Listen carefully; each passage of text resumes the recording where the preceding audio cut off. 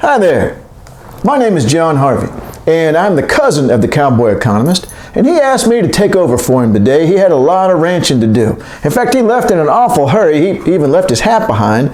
Let's hope that the sun doesn't scorch him too much.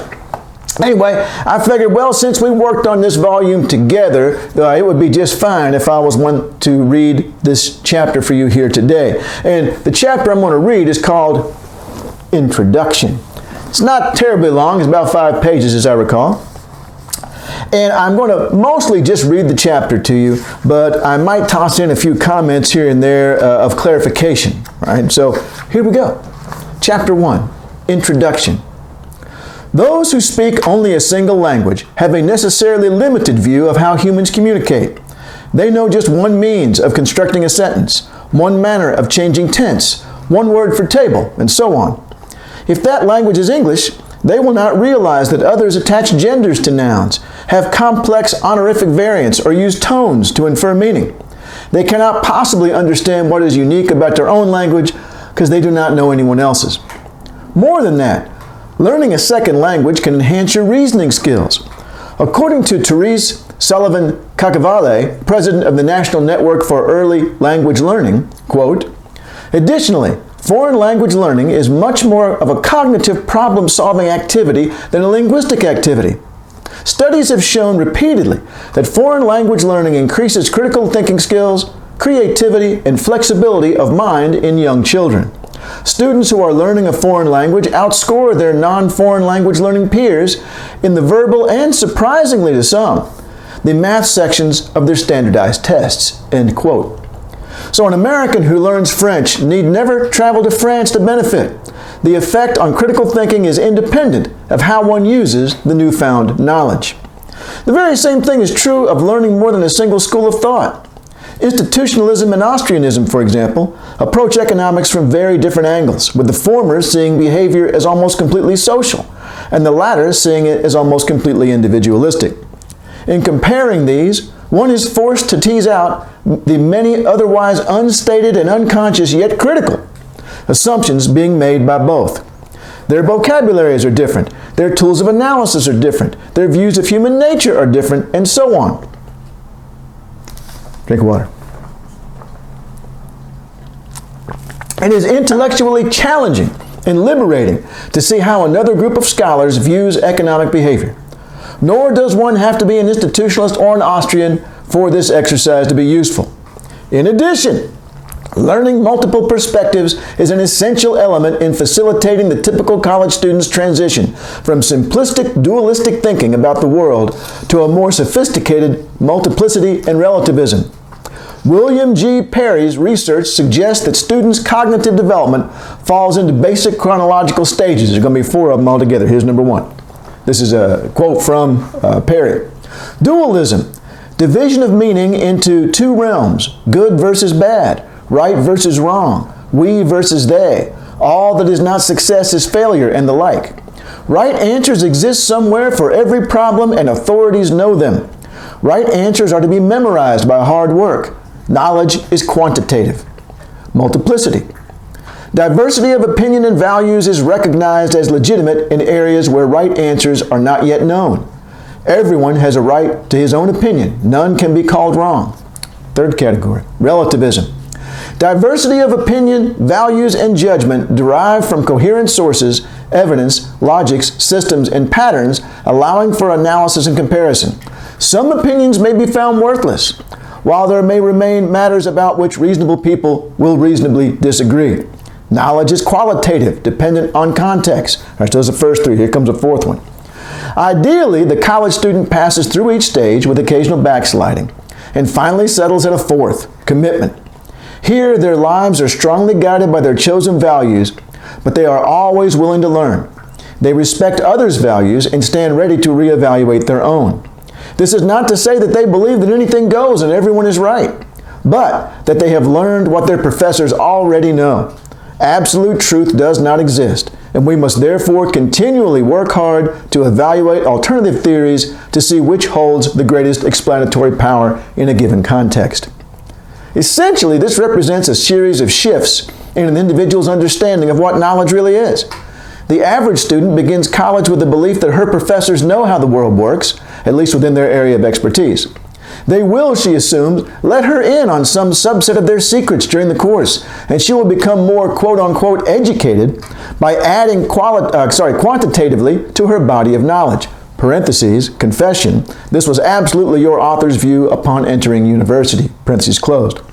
In reality, however, the pursuit of knowledge in a scientific discipline involves stumbling from one uncertain, tentative conclusion to another, and perhaps back again.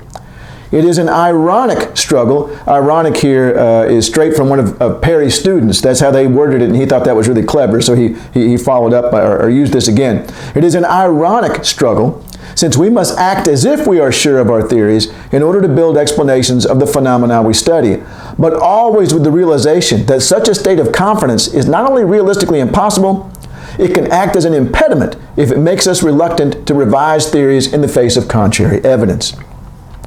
While some students never reach commitment, indeed there are those who angrily reject the possibility of multiple perspectives and cling stubbornly to dualism. For those who do, it can make college one of the most significant events in their lives. They will have grown well out of proportion to the specific information presented in class and have become a sophisticated lifelong learner. Returning to the point at hand, it is clearly impossible to move past dualism if one is presented with only one view.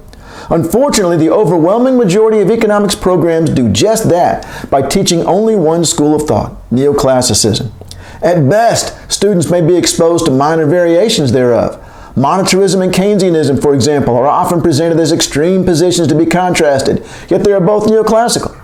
And while comparing them is not without benefit, it's the equivalent of contrasting Australian and American English. Knowing only one approach puts blinders on the economist. They say that to a person with a hammer, every problem looks like a nail. Likewise, post-Keynesians tend to focus on issues of financial instability, Marxists on the internal contradictions of capitalism, neoclassicals on maximization under constraints, and so on. Someone familiar with all three, however, is like a person with multiple tools. This is not to suggest that an economist can believe every school of thought is correct. Of course not, for they contain mutually exclusive propositions. Rather, the idea is that the intellectual challenge of comparing divergent approaches means that, even as someone who completely embraces new institutionalism, awareness of how another perspective might examine the same issues makes you much more sensitive to the strengths and weaknesses of your own approach.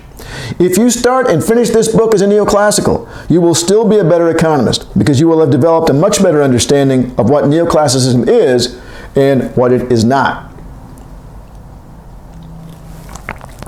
This is why a growing number of economists associated with the economic pluralism movement believe that it is vital that we open up our classrooms to more schools of thought.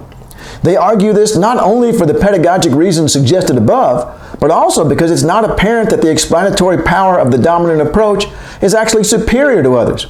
Perhaps the most spectacular example of this is neoclassicism's well-publicized failure to predict the financial crisis. The claim that no one saw it coming is patently false. Professor Steve Keen, for example, won a poll by a wide margin as the economist who most accurately forecast the collapse. Basing his predictions on a computer simulation model he had published in 1995, he started sounding the alarm as early as December 2005. He's a post-Keynesian, not a neoclassical. I do not mean this as an indictment of neoclassicism so much as evidence that other schools of thought may have a great deal to contribute.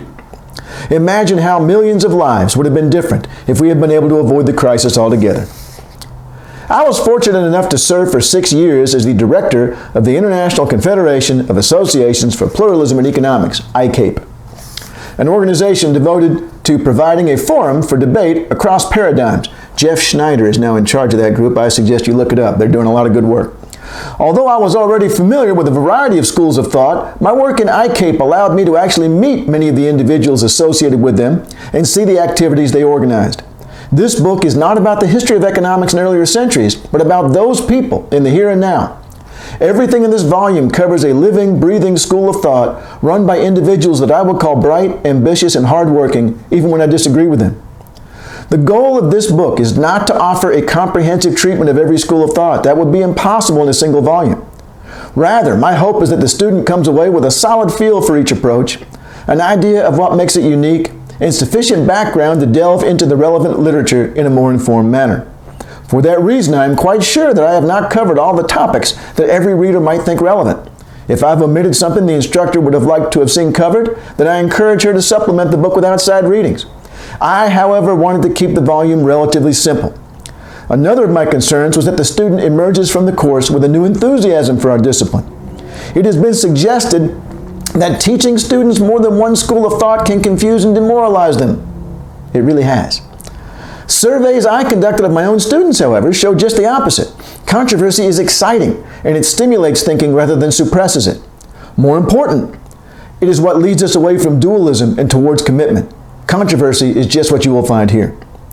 Something I discovered when submitting the first chapters of this volume to Edward Elgar Publishing for review was the following. This is a topic about which people are very opinionated, and those opinions vary widely. In my case, the very same passages that one reviewer praised, the other absolutely hated. Such is the nature of this topic. Given this, I asked the reader's indulgence in working her way through this volume. I did my very best to focus on characteristics that were sufficiently general to be thought common to all members of each particular school of thought. But I know that this is ultimately impossible. In the end, I used my best judgment while trying to focus on the things that were most unique or interesting in each paradigm. This book covers 8 approaches: neoclassical, Marxist, Austrian, post-Keynesian, institutionalist, new institutionalist, feminist, and ecological. The amount of space devoted to each is not equal because some required more explanation than others. However, every chapter has the same structure so that a common set of issues is addressed. Each starts with a basic description. This is the section that varies most from chapter to chapter because the coverage is dictated by the nature of that school of thought. Some require considerable history, some extra background on specific theories, and so on. After that, the method of analysis preferred by those economists is explained.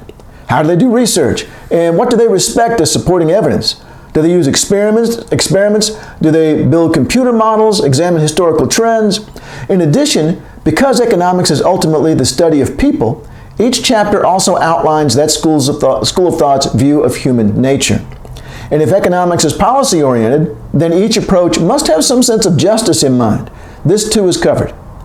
The next section in each chapter is a description of the primary and secondary standards of behavior enforced by that approach. This is a rather involved concept, and a complete explanation must wait until the next chapter. But the basic idea is that neoclassical economists, for example, must undertake particular activities in a specific manner to gain status in their group. That which makes people say something like, Pat is a great economist, varies by school of thought. Is it superior teaching, best-selling textbooks, conference presentations, journal publications, research focused on a particular area or using a specific method? The answer to that question is neither always obvious nor necessarily associated with things that enhance our understanding of the economy. The underlying premise here is that humans are tribal and want to be considered upstanding members of their social group. Economists are no different. Following this, the contemporary activities of that group are outlined. Do they have an annual meeting? Is there a journal where their research is published? Up to this point of each chapter, my goal will have been to convince the reader that the school of thought in question is the greatest intellectual contribution since the law of gravity. I want to portray each perspective the same way a proponent would, and thereby not play favorites, even though I have an opinion too. In fact, to make absolutely sure that I was being fair, I asked members of each non-mainstream school of thought to read the chapters on their approach and let me know if they agreed with what I had written. I adopted every single one of their suggestions, which ranged from very minor to substantial revisions. Of course, if you watched yesterday's video, you know I didn't take Steve Quinn's recommendation that I take his research out of the chapter because it wasn't famous. Sorry, Steve. It was still really good. However, every approach must have its detractors too. Otherwise, we would all believe the same thing. For that reason, an important part of each chapter is the second to last section, criticisms. This describes common attacks that have been made on the approach in question. This may cause the student some distress if up to that point she had been thoroughly convinced by the arguments in that chapter, but that's okay. As suggested earlier, learning is not moving from one point of confidence to another. Doubt is healthy in scholarship because it forces us to search for supporting evidence rather than simply blindly accept.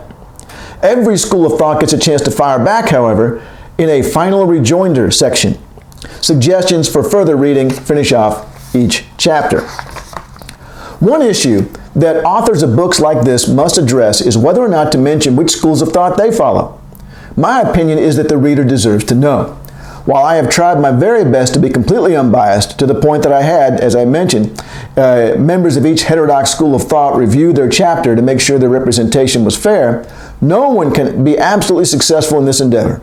Still, you may want to read this book without knowing how I feel. So we'll save that information until the very end. If you want to know now, turn to the last paragraph in the last chapter, otherwise read on. It's like a choose-your-adventure book. One last thought before starting the business at hand. I remember taking a class in political thought when I was an undergraduate. As we covered each philosopher, for example, Jeremy Bentham, I remember thinking, wow, this guy's a genius. I'm following him. Then we would cover the next political theorist who had rejected the previous one. Oh yeah, I found myself saying time after time. Now that I think about it, the other guy had it all wrong. But this new guy's a genius. This happened 3 or 4 times until I had an epiphany. I don't know what the hell I'm talking about. I'm a college sophomore in an introductory level political science class, and the idea that I'm going to discern from a few hundred pages of reading and some lectures which political thinker of the past 300 years was best is ludicrous. I say this not to insult the reader's analytical abilities. Your professors are still struggling to decide what they think is right too. But that realization on my part all those years ago was terribly liberating. It freed me from thinking that my goal was to pick a side and defend it. Instead, it let me sit back and relax and just listen to what everyone had to say. I never had to decide that one person was 100% right, and indeed no one is, and I could take my time to digest all the perspectives. I could try each one and see how it illuminated, or didn't, specific political issues. I cannot tell you what a difference that made to my approach and understanding, and I guess that was part of my movement away from dualism. I hope you were able to view this book the same way. You never have to decide whether you're an Austrian, a Marxist, or a feminist. Just relax and see what you learn. But whatever you decide, I challenge you to read this book and not come away thinking the very same thing I do. There is something unique, insightful, and worthwhile in every school of thought. Our discipline is making a terrible mistake by embracing monism, when pluralism holds the key to developing critical thinking skills and, in the process, addressing the critical economic problems that face us today. And that's chapter 1. Now, I'm going to tell you, I'm going to read that, I'm going to do my choose my your own adventure thing, and I'm going to go to that last paragraph in the last chapter, and I'm going to read it out to you. However, if you don't want to hear it, then mute now. And when I put my hand back down, I will have finished reading that last chapter of the, last paragraph of the last chapter. One issue remains. I promised in chapter 1 to conclude by telling which schools of thought I tend to follow. I was trained as a neoclassical, but eventually found myself primarily in the post-Keynesian and institutionalist camps. Now you know. Okay, I've already said it. All right, so that's it. I want to emphasize one thing, and that was, it's been reviewed a number of times, and all very positively, but always with, you know what he should have included? He should have included this. He should have included that. That's why I said that in the first chapter. I struggled with that for a while, and then I decided, well, okay, this may be the best way to explain it. When I asked Elgar, the publishing company, to send it out to be reviewed, they were reluctant. And like, well, okay, if you want to, we'll send it out, but we weren't going to. And so they sent it out, and we got back those things I read to you, where one reviewer, the things that they liked the most were the things that the other reviewer liked the least. And I mentioned this to my editor at the time, and he's like, yeah, I mean, we were just going to trust you.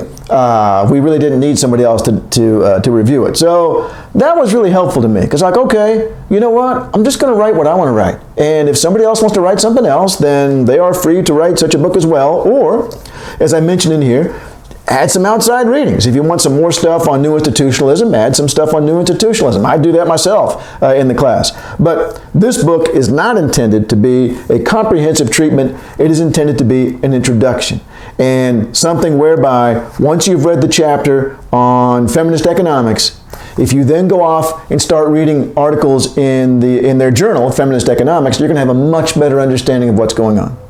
And I think that's it. So I don't know when I'll get to chapter 2. It's a long one, and it took me a long time to write.